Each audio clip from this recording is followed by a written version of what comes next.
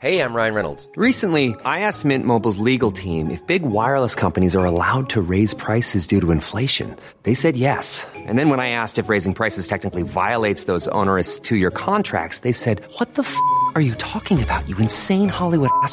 So to recap, we're cutting the price of Mint Unlimited from $30 a month to just $15 a month. Give it a try at mintmobile.com/switch. $45 up front for 3 months plus taxes and fees. Promo rate for new customers for limited time. Unlimited more than 40 gigabytes per month. Slows full terms at mintmobile.com.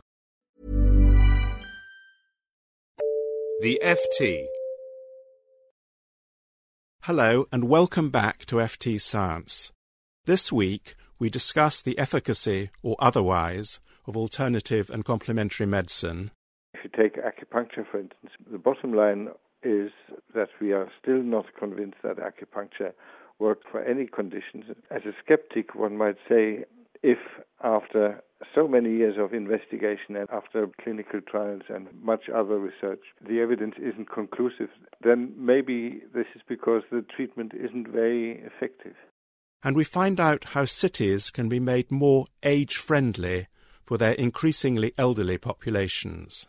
Medics are kind of mopping up the problems that designers of our built environment have created, and it's time that designers started putting it right upstream. I'm Clive Cookson, and you're listening to FT Science. My colleague Andrew Jack, the FT Pharmaceuticals correspondent, is here with me, and our special guest this week is Edzard Ernst, who's just retired after 18 years as the world's first professor of alternative and complementary medicine at the Peninsula Medical School in Exeter. He's joining us on the phone. Hello, Edzard. Hello. So most people in the world of alternative medicine welcomed the creation of your professorship in 1993. Would it be fair to say that your research over the years has disappointed them because you've found little or no scientific evidence that their treatments work? Yes, I think that would be fair to say. When I was appointed, the world of alternative medicine was jubilant, and they thought finally they had what they wanted, full chair in their speciality, somebody who promotes and stands up for practitioners of alternative medicine, who defends homeopathy, etc., etc. And they were very quickly quite disappointed, even angry and aggressive, because I understood my job as a scientist, and as a scientist you do critical evaluation, and I understood critical with a capital C. For me, it didn't make sense at all to promote alternative medicine at a university level. It's already being promoted at all levels far too much, and my aim was to scrutinize it using the tools of science. So very quickly there was this sentiment of disappointment, even anger, in the world of alternative medicine about me and my post. When you were appointed, were you already very skeptical, or did your skepticism grow as you did your research? If anything, I was slightly pro-alternative medicine. I had learned homeopathy in a homeopathic hospital. I had used these treatments. I had learned acupuncture and so forth, and I had developed an interest. But as a scientist, you have to leave all this behind you, and you have to do the best you can to be objective. And I'm sorry to have disappointed so many people, but that's how it is. Tell us about the studies which showed, as far as you were concerned, that most alternative therapies were not working. It's difficult to put it like this. It's much better to say that the evidence fails to show that these treatments, or many of these treatments, work. If you take acupuncture, for instance, we have around 2,000, that's my estimate, 2,000 clinical trials, and the bottom line is that we are still not convinced that acupuncture works for any conditions, not totally convinced. For some conditions it seems to work, but there's still doubt about that. And as a skeptic, one might say, if after so many years of investigation and after about 2,000 clinical trials and much other research, the evidence isn't conclusive, then maybe this is because the treatment isn't very effective. Andrew? You say you yourself trained originally in homeopathy and acupuncture. So was there an earlier stage in your career where, for whatever reason, you were convinced when you saw individual patients? Did you believe, perhaps, that it worked? And so does that help you to think about maybe how some of the doctors today who use those therapies still seem so committed to them? Yes, that's a good point. My very first appointment after studying medicine was in a homeopathic hospital, and I was totally bowled over by homeopathy and what I saw and patients getting better. But nowadays I see this differently. I have to critically question my own experience. Firstly, any doctor's first post would be very impressive to him. When you let loose on real patients, that is both scary and impressive. Secondly, patients do get better, and they do get better by a whole host of mechanisms. One could be that the actual treatment has specific effects, but there are other things like the natural history of the disease. People do get better even if you don't treat them.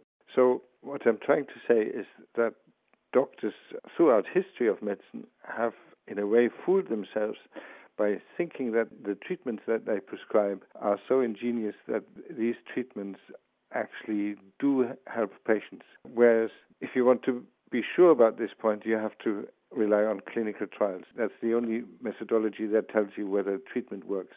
Your own experience as a doctor, your own experience as a patient can be totally misleading. And how to explain, though, that, there are medical schools both in this country and elsewhere that seem to teach as part of the training programs for doctors alternative treatments and yet don't seem able or willing to integrate a more critical, rigorous scientific approach to that corpus of knowledge and that approach? That is a big problem. Medical schools in this country and elsewhere have an obligation to teach about alternative medicine, and that is entirely correct because later on in life as a doctor you'll be exposed to these things and you ought to know about alternative medicine.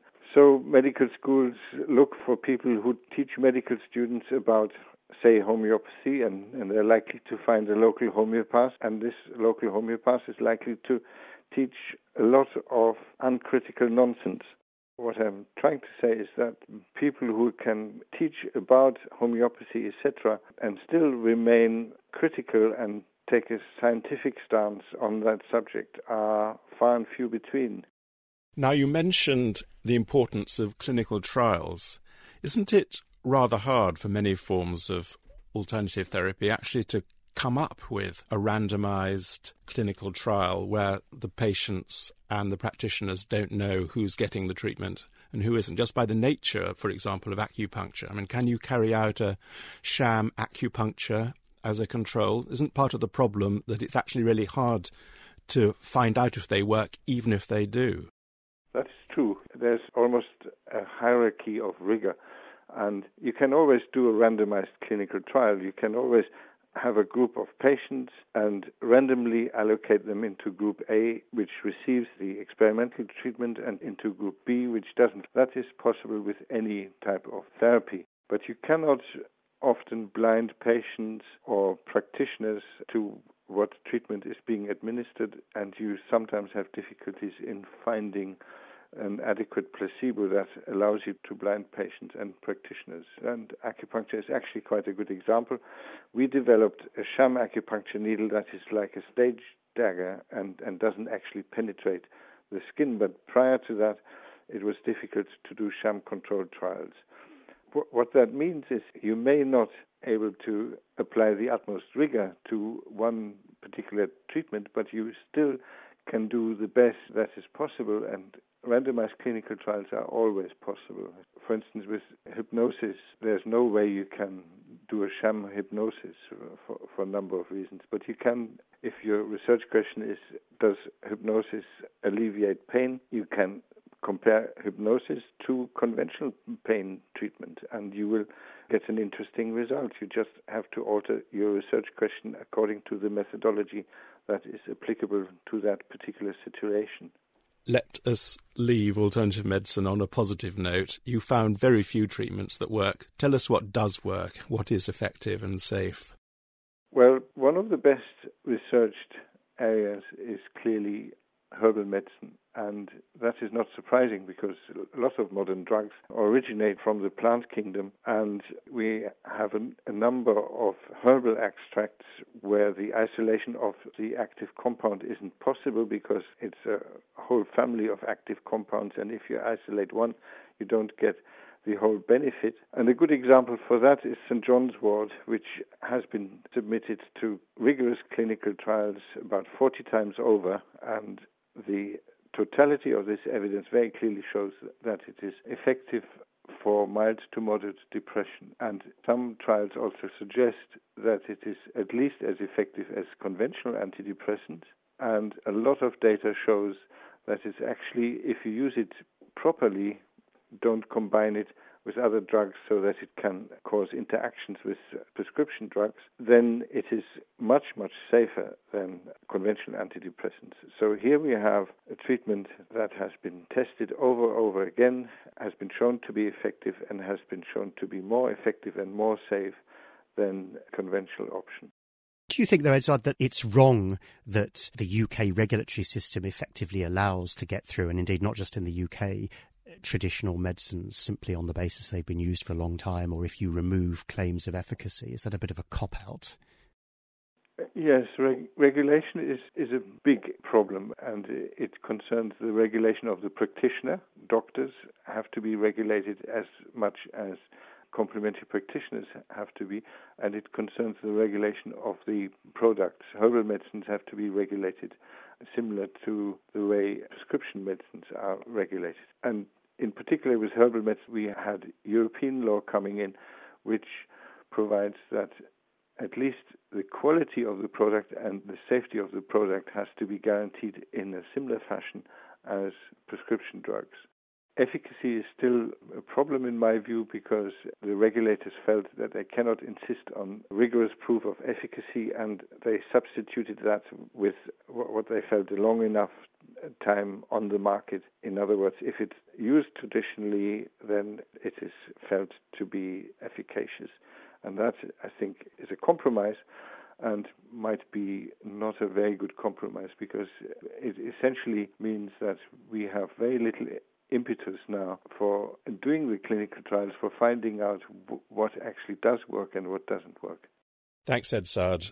Now I'm afraid we have to move on to our contribution from the British Medical Journal. Over to Duncan Jarvis at the BMJ. Thanks, Clive. Looking at the average retirement home, you'd think that designing for the elderly was all about making things as bland as possible and moving old people out of vibrant city centres into the suburbs. But the World Health Organization is trying to change that with their Age-Friendly Cities programme. At the Helen Hamlin Centre for Design at the Royal College of Art in London, their whole ethos is about putting people at the centre of design. And last week I visited their studios to talk to Jeremy Myerson, the director there, about designing for a better old age. The WHO have got a very ambitious programme around what they call age-friendly cities, and they've also got a very ambitious programme around active ageing. And these two things really coincide because the built environment, how we organise our housing, our workplaces, our public spaces and transport around the city, that has a major implication for how well people age in place. And active ageing is all about counteracting the inevitable frailties and disabilities that come with ageing with an intelligent design of our cities. And the issue of how one designs for an ageing population is very much tied into the argument for social inclusion. So instead of putting people in retirement homes and taking them out of the view of the mainstream of society and away from workplaces, for example, and public spaces, we're trying to make the city more age-friendly so that older people have more profile, more visibility within the city. And that's a very different approach from a generation ago. That new approach is being forced by a change in the age demographic of the world. Advances in healthcare mean that an increasing proportion of us head towards retirement still fit and healthy and unwilling to be left out of mainstream society. The new old, the baby boomer generation who are coming up to retirement age, they're very different from the old. The new old, were the first teenagers. They're using media, they're computer savvy, they are very active and vocal and demanding consumers.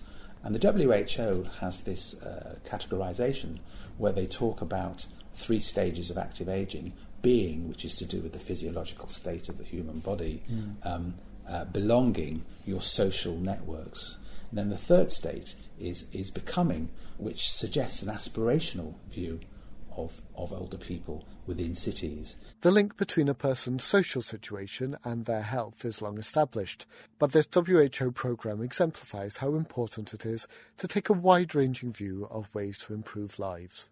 I think design is crucial to that more holistic view.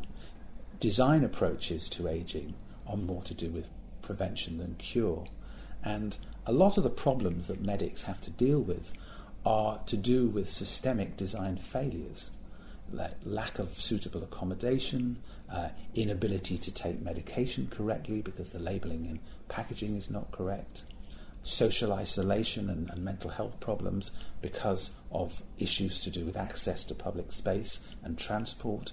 So medics are kind of mopping up the problems that designers of our built environment have created, and it's time that designers started putting it right upstream.